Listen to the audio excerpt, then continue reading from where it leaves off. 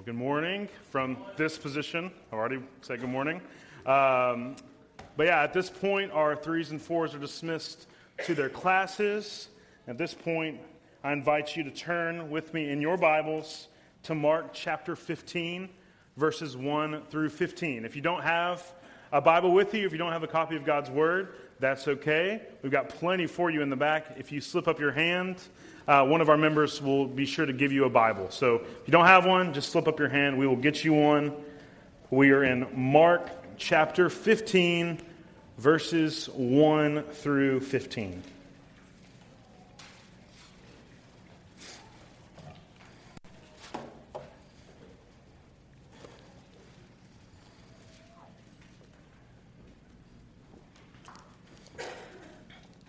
So as we continue in our journey this morning, in the Gospel of Mark, following Jesus on his way towards the cross, we've seen Jesus suffering.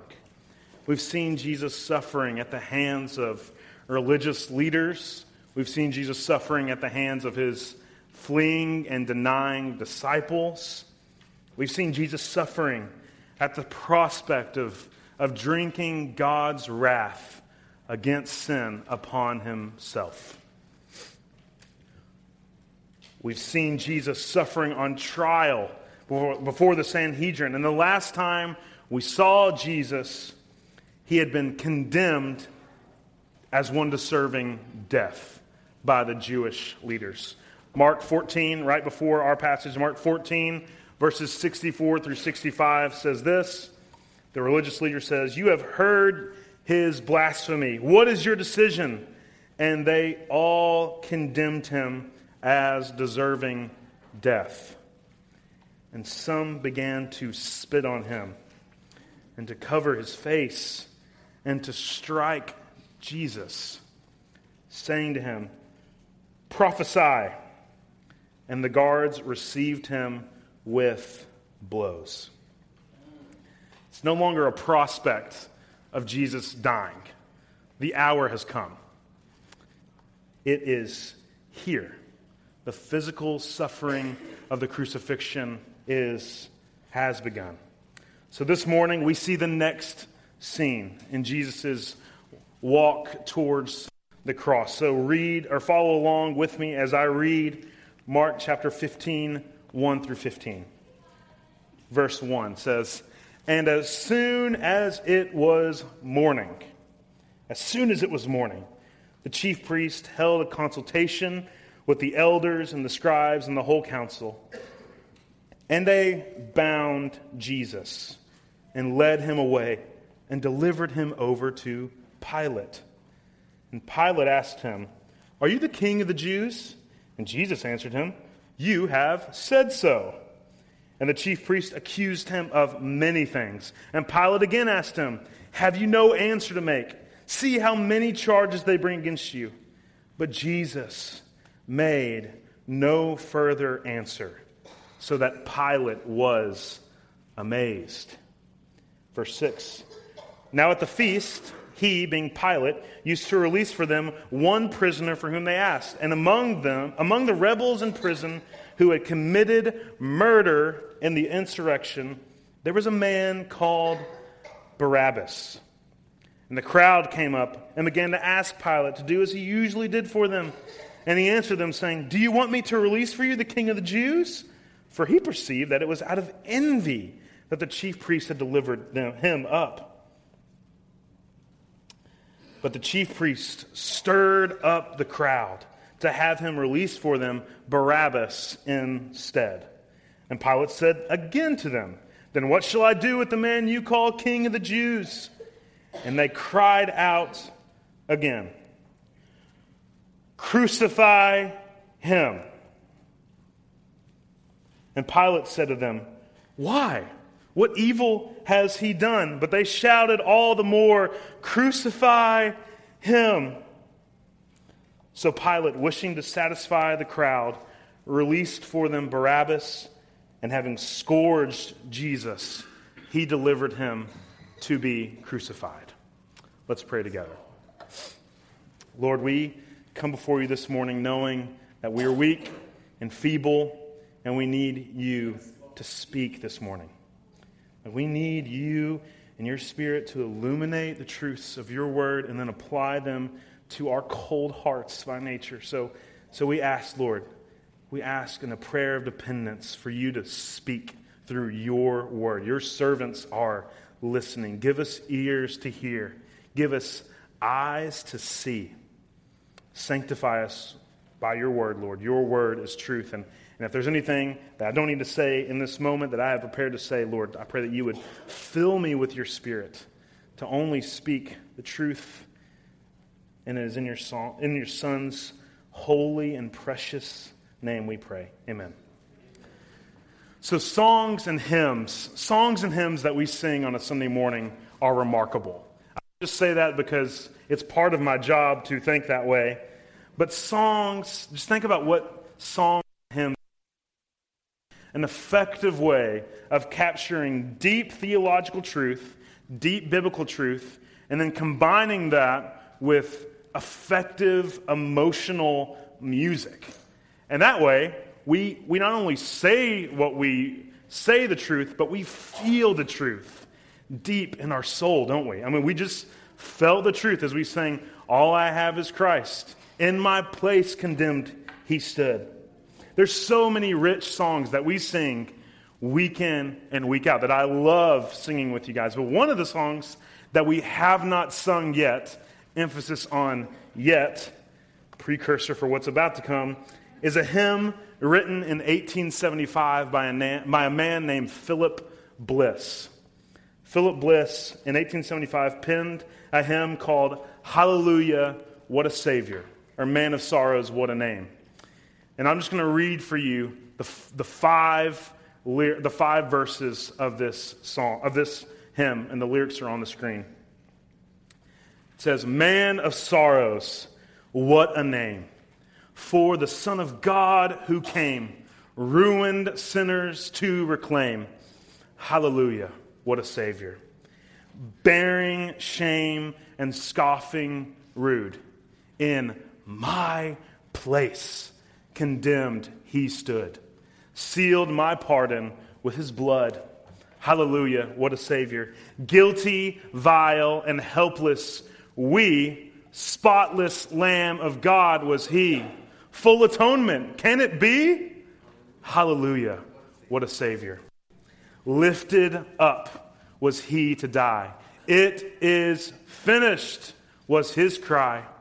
Now in heaven exalted high. Hallelujah, what a Savior. When he comes, our glorious King, all his ransomed home to bring, then anew this song we'll sing. Hallelujah, what a Savior, and what a Savior we have indeed. This morning in our text, we will see what caused Philip Bliss to pen these lines. We will see clearly how Jesus stood in our place, in my place. So let's journey together through this sacred and awful scene.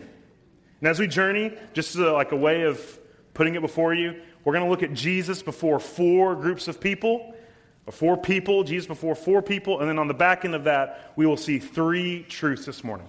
So Jesus before four groups of people, and then three truths coming off of that. So first, Jesus before the chief priests. Jesus before the chief priests. Verse number 1 says this, "And as soon as it was morning," the chief priests, as soon as they could.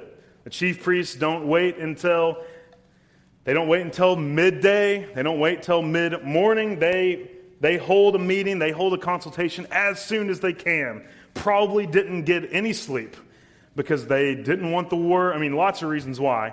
But they did not want the word to get out of what had happened overnight, that they had taken Jesus into their custody. They didn't want to wait for Jesus' followers to get bold. They wanted to nip this and get this done as soon as possible. So first thing in the morning, very first thing, they hold a consultation to try to figure out what the plan is. Okay, we've got this Jesus guy in our custody. What do we do? What's the plan? Because here's the thing. Their previous accusals of Jesus will not work in a Roman courtroom. Remember, they're under Roman rule.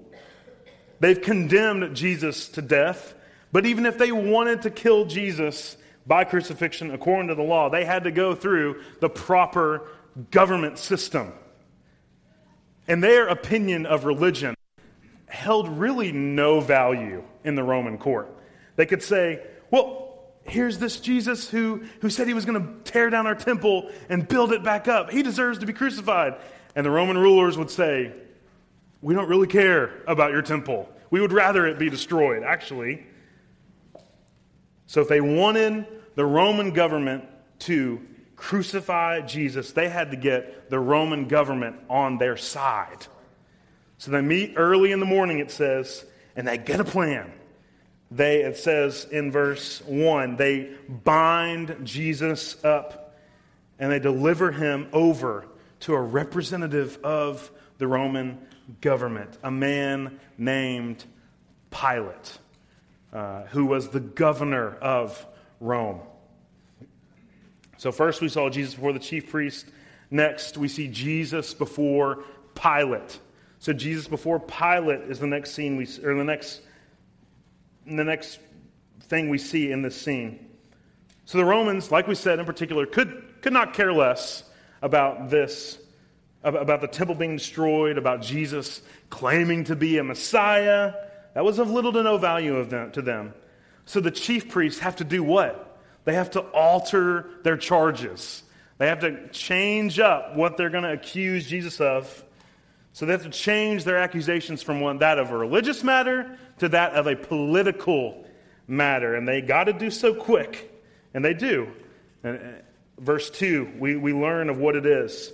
Pilate asked the question, asked the question to Jesus, coming off the accusations, are you the king of the Jews? What's the accusation? They said, you're a king? Are you the king of the Jews? They've changed it. They claim that to be a king, that which would rival Caesar, right? That which would rival the Roman rule and government. So, in effect, they're accusing him of treason. Saying, here's a guy who is claiming to be king, and he wants to take your rule, Pilate and Caesar. He wants to take you guys. And Luke's account of this fills us in with a little bit more clarity. Luke 23:2 says this, and they began to accuse Jesus, saying, we found this man misleading our nation and forbidding us to give tribute to Caesar, and saying that he himself is Christ, a king. So that's it. That's the false accusation. Treason. And anyone who is found guilty of treason in the Roman court of law would be sentenced to death by crucifixion. That was the letter of the law. Treason equaled death by crucifixion. That explains Pilate's question in verse 2, doesn't it? Are you the king of the Jews? Are you the king? But that also kind of definitely explains Jesus' answer in verse 2. What does Jesus say? And he answered him, I have said so.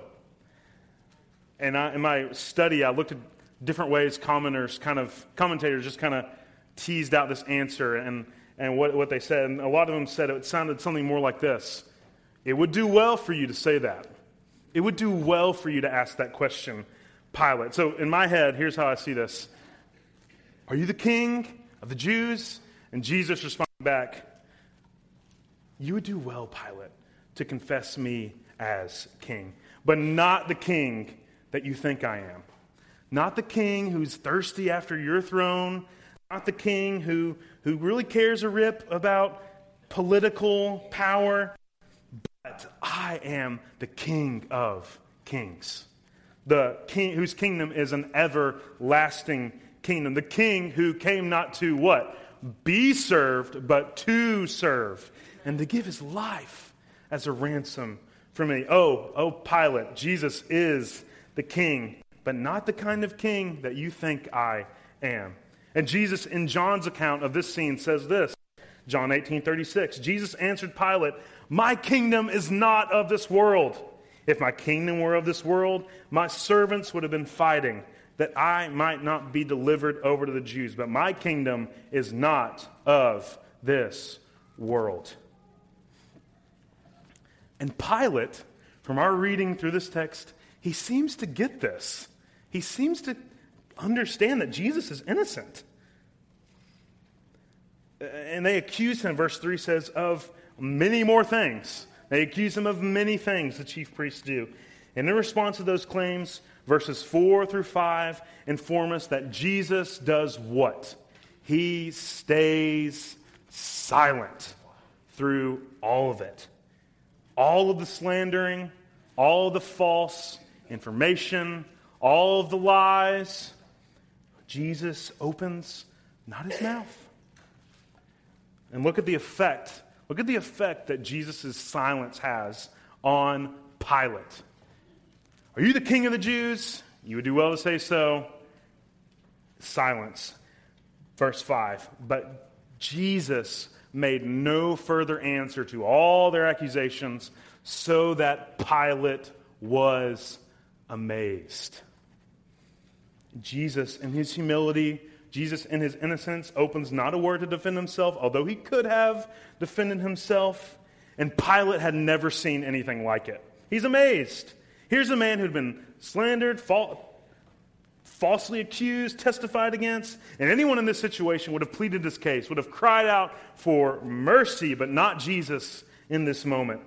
He silently, perfectly submits to the Father's plan. Jesus he is obedient to the point of death, even death in this way.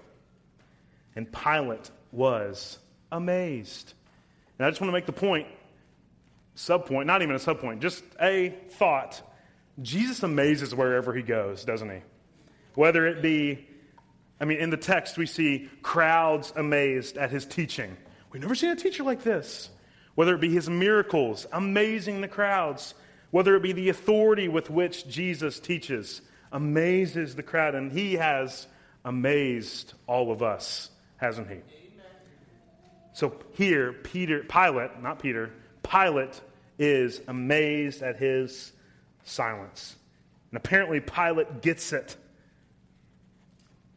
And this whole scene, although it's early in the morning, like we said, but this whole scene has started to derive quite the crowd. We see that we see that starting in verse 6 through the rest. We see that a crowd started to surround them because of the commotion made. So this is the third group of people. So we saw Jesus before the chief priests. We saw Jesus before Pilate. And then third, we see Jesus before the crowds. Jesus before the crowds, starting in verse 6. Really 6 through 15. In verse 6, we see that it was custom for the governor at the time to release, the situation, it says the feast. Remember, it was the Passover festival was happening. So apparently, it was customary at this time, in this way, for the governor in this situation to release a prisoner, to let one prisoner go free, to pardon a prisoner. And then in verse 8, look at verse 8 with me, we see the crowd coming up to Pilate and say, "Can you do this? We want this to be done. Can you release for us one of the prisoners?" And there's only 2 prisoners eligible to be released. You got Jesus, the innocent King of the Jews. And then look at verse 7. Who is the other prisoner mentioned? A man named Barabbas. You got Jesus and Barabbas. And according to verse 7, look with me at verse 7. He was guilty of what? Of participating in a well-known insurrection or a violent uprising against the government. So violent it says that he was guilty of murder. Look at verses 9 through 10 with me. And he answered them saying, "Do you want me to release for you the King of the Jews?" Verse 10, for he perceived that it was out of envy that the chief priests had delivered Jesus up. So get this scene with me. Think about the scene that's happening here. Pilate, pretty politically savvy in this moment. He's saying, oh man, like, if the chief priests are kind of on an island, envious of Jesus, jealous of his teaching, then I'll propose Jesus. I'll get the crowd on my side. It's a win-win situation for me. There's no way the crowd won't choose Jesus. He's clearly innocent. Here's the two options. I mean, really, if you boil it down, the two options eligible for release: innocent, free Jesus, or murdering terrorist Barabbas. That's the two options. Verse 11. But the chief priest stirred up the crowd to have him release for them Barabbas instead. Although guilty of actual treason, although guilty of actual murder, the crowd, through the persuasion of the chief priest, says, we want Barabbas. And Pilate, of course, is perplexed, confused by this. Verse 12, he says, then Pilate again said to them, then what shall I do?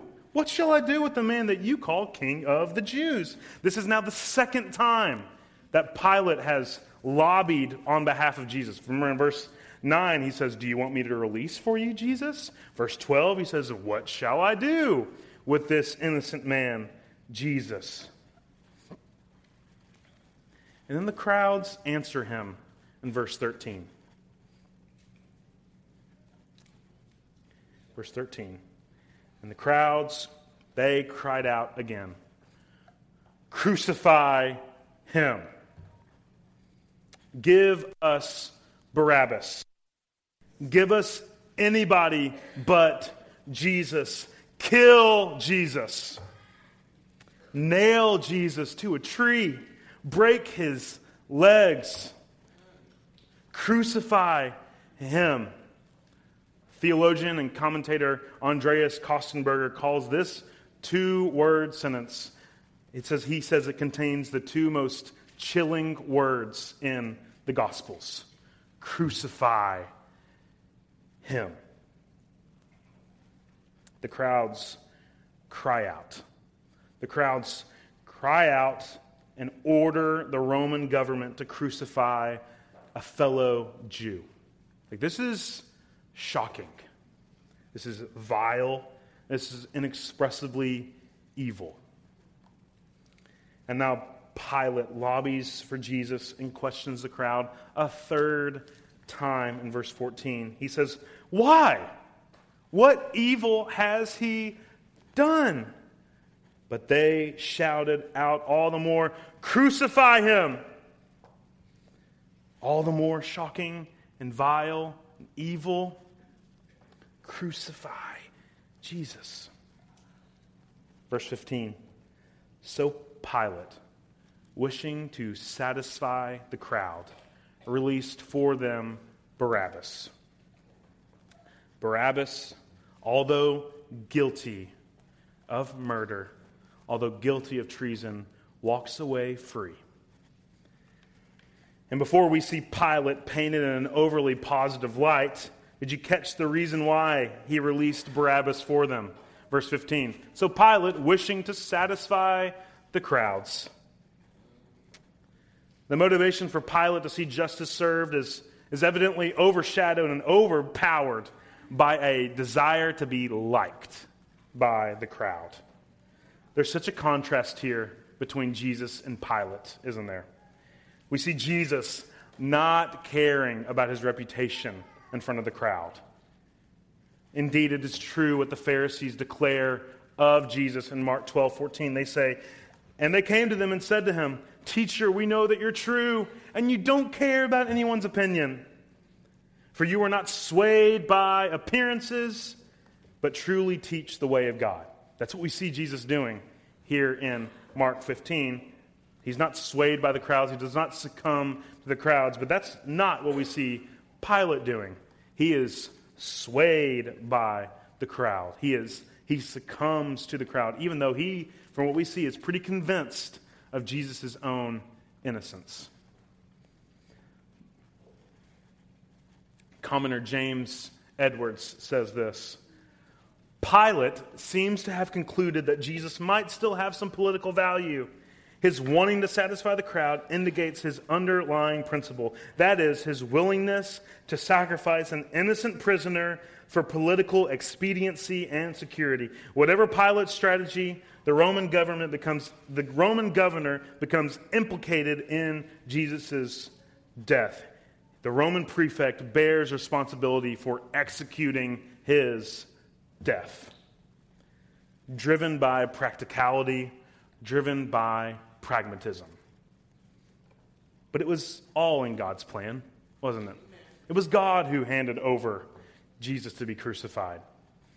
He's not surprised. The plan is going forward. And lastly, we see Jesus before one more group of people. Number 4, we see Jesus before, starting to see it. We'll see it a lot next week, but we see Jesus before Roman soldiers in verse 15b, really. The second half of 15b says, verse 15 says, "So Pilate, wishing to satisfy the crowd, released for them Barabbas, and having scourged Jesus, he delivered him to be crucified." Jesus has now been sentenced to death by crucifixion for his false claims of being a political traitor. Now he's in the hands of the Romans. And the text says that he is scourged in the process. And praise the Lord, we're probably not familiar with scourging in our culture. It doesn't take place, so it might be lost on us what happens to Jesus in this moment. But commentator James Edwards, again, he gives us a very detailed description of scourging. I'm going to read this. Full disclosure, it is a little graphic, but this is what happened. He says, "Flogging or scourging was a cruel and merciless preparation for crucifixion. The New Testament shows no inclination to sensationalize the passion of Jesus by recounting its horrors. Its restraint and discretion, however, may leave modern readers like us ignorant of the savagery that preceded and attended a Roman crucifixion. As a prelude to crucifixion, the prisoner was stripped and bound to a post and beaten with a leather whip woven with bits of bone or metal. No maximum number of strokes was prescribed. This was not 40 lashes. This was however much they wanted. The scourging lacerated and stripped flesh, often exposing bones and entrails. One of its purposes was to shorten the duration of crucifixion, but scourging was so brutal that some prisoners died before ever reaching the cross. Women and children were exempted from suffering or even attending a scourging for how brutal it was. And it was this terrifying reality. It was this terrifying flagellation, scourging, to which Jesus was delivered in verse 15. And that's just a prelude. That's the introduction to the crucifixion. We'll see Jesus continue to endure next week. He's crowned with a mocking crown of thorns. He's robed with a mocking king's robe. He's struck with a reed. He's whipped. He's spit upon. And he's led out to the hill to be crucified. All this at the hands of the Romans, delivered by Pilate at the request of the Jewish crowds that have been influenced by the chief priests. And Jesus is innocent. He's innocent. He's the only one here who does not deserve to be there. The chief priests are guilty. Pilate is guilty. No matter how he wants to wash his hands clean, he is guilty. The crowd that clamors for Jesus to be crucified is guilty. The Romans who beat him to a pulp and strip his flesh are guilty. And Jesus is not guilty. And in all of this, Jesus is silent. Not a word of protest. And again, the words of Isaiah 53. jump off the page to us. Isaiah 53, verse 7. He was oppressed and he was afflicted, yet he opened not his mouth. Like a lamb that is led to the slaughter, and like a sheep that before its shears is silent, so he opened not his mouth. And this is where our text leaves us this morning. And a question ringing through, if you don't know, if you're just looking at this scene, the question, very simple question running through my brain, why? Why? Why would the innocent, sinless Jesus have to go through this? Why, God? Why this way? Why the suffering without even saying a word? Well, I want to look at three truths from this passage that we see. There's many more. We could sit here for a while and look at it, but we'll just look at three. The first truth we see in this passage is, number one, we are guilty of sin that must be atoned for. We, as in we, when I say we, I mean all of humanity. Humans are guilty of sin that must be atoned for.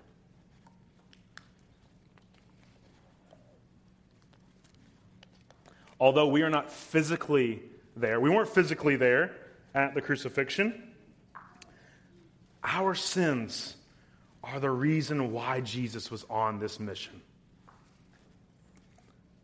His sole purpose, he told us 3 times. He told his disciples 3 separate times in the Gospel of Mark. He says, I'm here to die. I'm here to give my life for you. This is why I came, Jesus says. In the text in Mark, we see all these guilty parties, don't we? Guilty, guilty, guilty. Although Pilate tried to,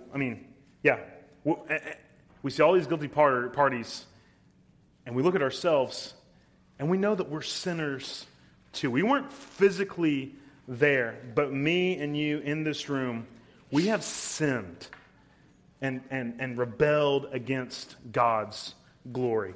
The cruel nature in which Jesus was treated in this moment is a picture of how vile sin is and how evil the human heart really is. And that's the heart that we have.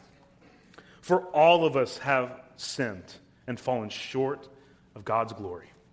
Titus 3 says, we were foolish, disobedient, led astray, slaves, passing our days in malice and envy, hated by others, and hating one another. We were children of wrath, all of us, guilty of sin. And listen to John Stott in his book, The Cross of Christ. I quoted this a few weeks ago, but it's very pertinent to this situation. He says in his book, The Cross of Christ, we may try to wash our hands of responsibility like Pilate, but our attempt will be as futile as his, for there is blood on our hands, because we sent Jesus there. Before we can begin to see the cross as something done for us, we have to see the cross as something done by us. It was our sins that had to be atoned for. It was my sin. It was my sin that drove Jesus to this place.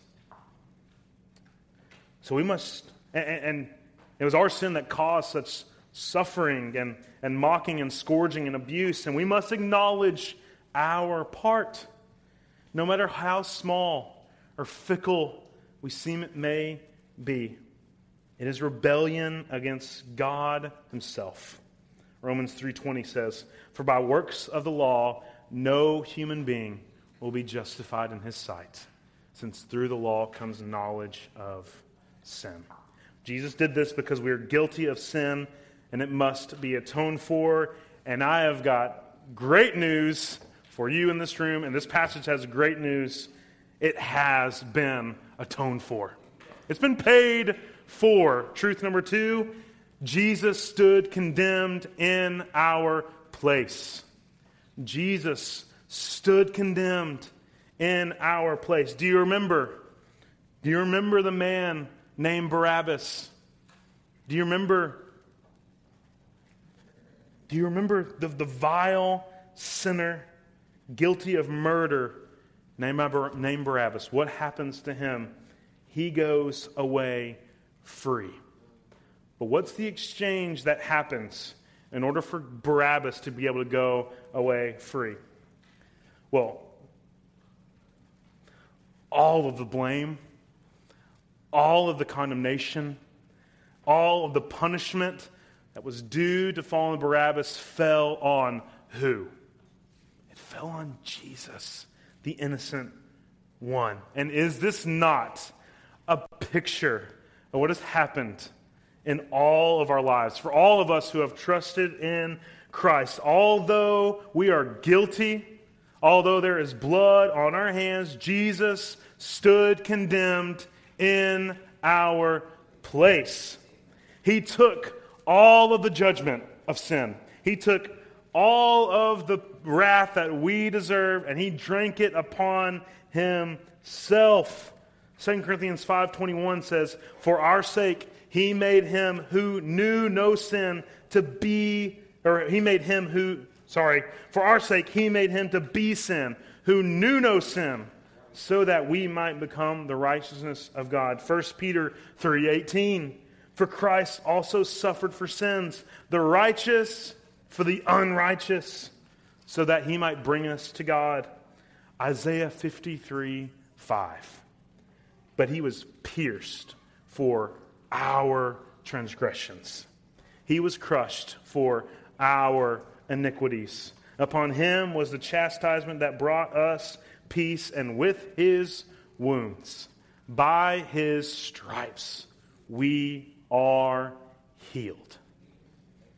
And the hymn, the song that we quoted earlier by Philip Bliss, comes into laser focus now when we read the second and third stanza of his hymn, when he wrote, "Bearing shame and scoffing rude, in my place condemned he stood, sealed my pardon with his blood." Hallelujah, what a Savior. Guilty, vile, and helpless we, spotless Lamb of God was he. Full atonement.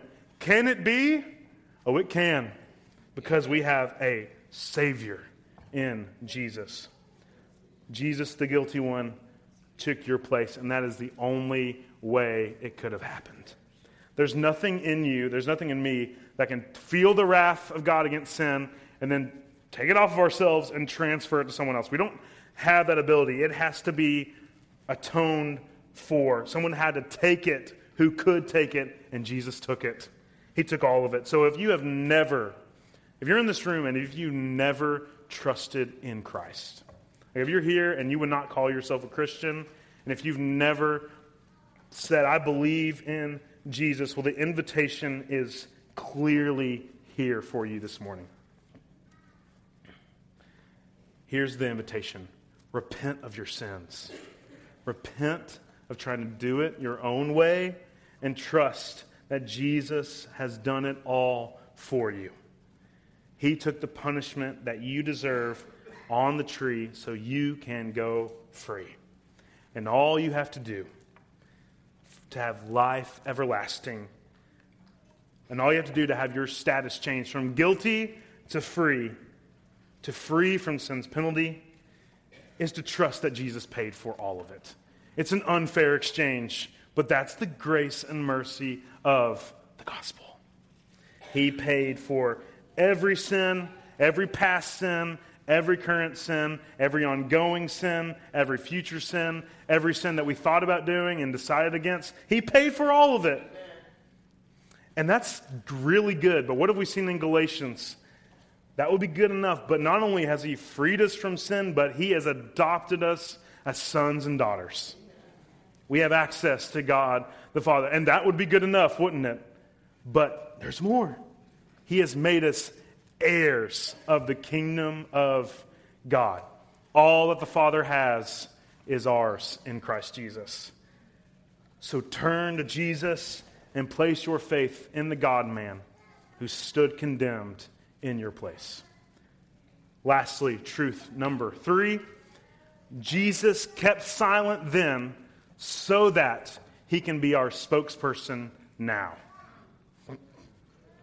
Jesus kept silent then so that he can be our spokesperson now. Throughout the narrative of Mark, we've already said it, but Jesus' silence before his oppressors has been shockingly clear. No protest, no taking up for himself. But he had a silent resolve to die for sinners like you and me. He opens not his mouth to the gruesome end. His silence shows that he is obedient to God's plan, but it also shows that his death is at the hands of sinners that did it to him. So listen, his silence should leave us the same way that it left Pilate. How did it leave Pilate in verse 5? It says Pilate was amazed at Jesus' silence. So his silence this morning, his obedience to the plan should leave us amazed. And it should leave us feeling incredibly loved. Incredibly loved by Jesus. C.J. Mahaney, who is a pastor, he says this: in Gethsemane, we were amazed at the silence of God the Father in his response to the prayer of Jesus. And in Gethsemane, we were surprised to discover the love of God the Father that was revealed in his silence. In Gethsemane, we learned that God so loved the world that when Jesus cried out for an alternative to the cross, God the Father was silent. No alternative to the cross. And now, in chapter 15, we are amazed by silence again. This time, we are amazed by the silence of Jesus when he is falsely accused and facing death by crucifixion without an appeal process. And once again, we discover the love of Jesus for sinners like you and me. Jesus so loved sinners like me and you, he didn't say a word. Not a word. When he was spit upon and scourged and mocked and led like a sheep to be slaughtered, the innocent one slaughtered for the guilty. But listen, he was silent then, but he will never be silenced again. Jesus stood silently. Listen, Jesus stood silently in the courtroom of Pilate then so that right now at this moment he can stand at the right hand of God's courtroom and declare us not guilty. He's our spokesperson, and he does it forever. And right now he is at the right hand of God the Father, not silent, but he's pleading on your behalf. Romans 8:33-34 says this: who shall bring any charge against God's elect? It is God who justifies. Who is to condemn? Christ Jesus is the one who died. But more than that, who was raised, who was at the right hand of God the Father, who is interceding for us right now. His silence then leads to our salvation and sanctification and glorification now and forever. So how appropriate is it for us to respond in two ways this morning? First, if you didn't see it in the foyer, we're going to respond by taking the Lord's Supper together. So what is the Lord's Supper? The Lord's Supper is a meal of remembrance. When we take the cup, we drink the cup symbolizing Christ's blood.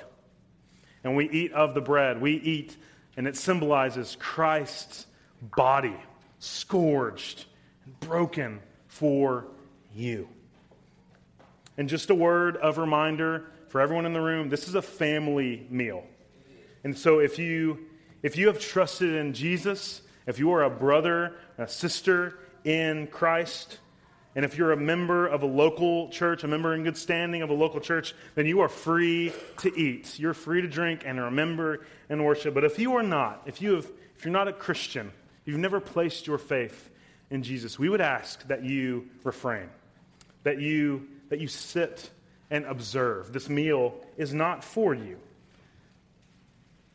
But we ask that when you observe, you reflect on what Jesus did for you. This word is true. He spilled his blood for you. And after we take the Lord's Supper, we're going to break the silence. We're left here with Jesus' silence. We have been silent, but we're going to break our silence. We're going to break Jesus' silence with loud singing. And I trust that we all will, because we do it every week when we respond loudly with our response to who God is. Our response of, Man of sorrows, what a name for the Son of God who came. Ruined sinners to reclaim, hallelujah, what a Savior. Bearing shame and scoffing rude, in my place condemned he stood. Sealed my pardon with his blood, hallelujah, what a Savior. Guilty, vile, and helpless we. Spotless Lamb of God was he. Full atonement can it be? Can. Hallelujah, what a Savior. Lifted up was he to die. It is finished was his cry. Now in heaven exalted high. Hallelujah, what a Savior. When he comes, and oh, he's coming. When he comes, our glorious King, all his ransomed home to bring, then anew this song we'll sing now and forever. Hallelujah, what a Savior. Let's pray together. Hallelujah. We have a Savior in Christ. So we thank you for the blood. We thank you for the suffering. We thank you for the gift that is your Son, pierced for our transgressions, whose wounds, his stripes have healed us. So help us now in this moment, Lord, to respond faithfully, to respond with joy for what you have done in our place, taking all the sin upon yourself so that we can go free. And it's in Jesus' name we pray.